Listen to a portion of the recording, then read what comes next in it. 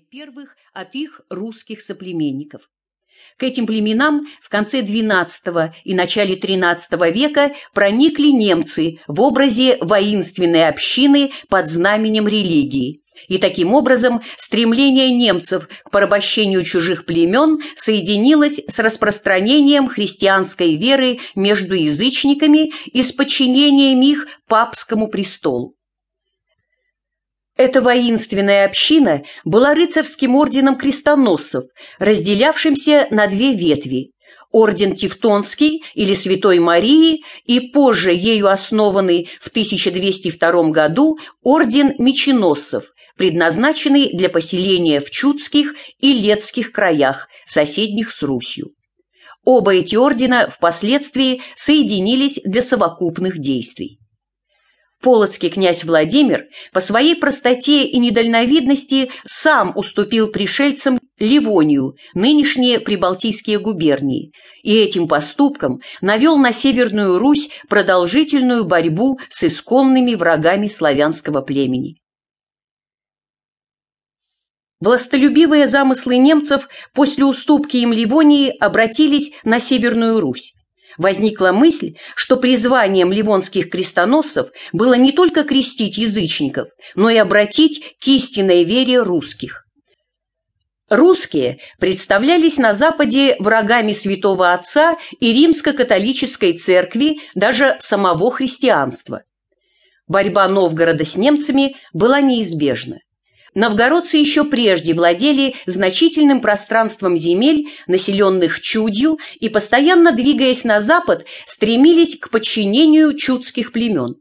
Вместе с тем они распространяли между последними православие более мирным, хотя и более медленным путем, чем западные рыцари. Как только немцы утвердились в Ливонии, тотчас начались нескончаемые и непрерывные столкновения и войны с Новгородом. И так шло до самой войны Александра.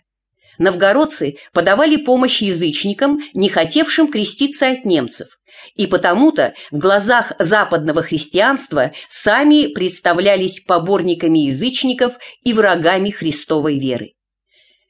Такие же столкновения явились у новгородцев с католической Швецией по поводу Финляндии, куда с одной стороны проникали новгородцы с православным крещением, а с другой – шведы западным католичеством. Спор между обеими сторонами был также и за земное обладание финляндской страной. Папа, покровительствуя ордену, возбуждал как немцев, так и шведов к такому же покорению Северной Руси, каким уже было покорение Ливонии и Финляндии. В завоеванной Ливонии немцы насильно обращали к христианству язычников. Точно так же приневолили они принимать католичество крещенных в православную веру туземцев. Этого мало. Они насиловали совесть и тех коренных русских поселенцев, которых отцы еще прежде прибытия рыцарей водворились в Ливонии. Силы ордена меченосцев увеличивались от соединения с Тевтонским орденом. Между тем, рыцари по решению папы должны были уступить датчанам часть Ливонии, Гарию и Вирландию, а папа предоставил им вознаградить себя за это покорением русских земель. Вследствие этого, по призыву дербцкого епископа Германа, рыцари и с ними толпа немецких охотников бросились на Псков. Один из русских князей, Ярослав Владимирович, вел врагов на своих соотечественников. В 1240 году немцы овладели Псковом. Между псковитянами нашлись изменники. Один из них, Твердила Иванкович, стал управлять городом от немецкой руки. Между тем на Новгород ополчились шведы.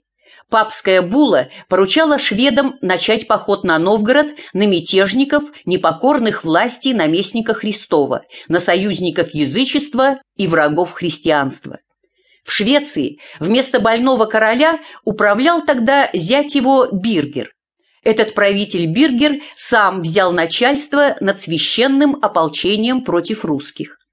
В войске его были шведы, норвежцы, финны и много духовных особ с их вассалами. Биргер прислал в Новгород князю Александру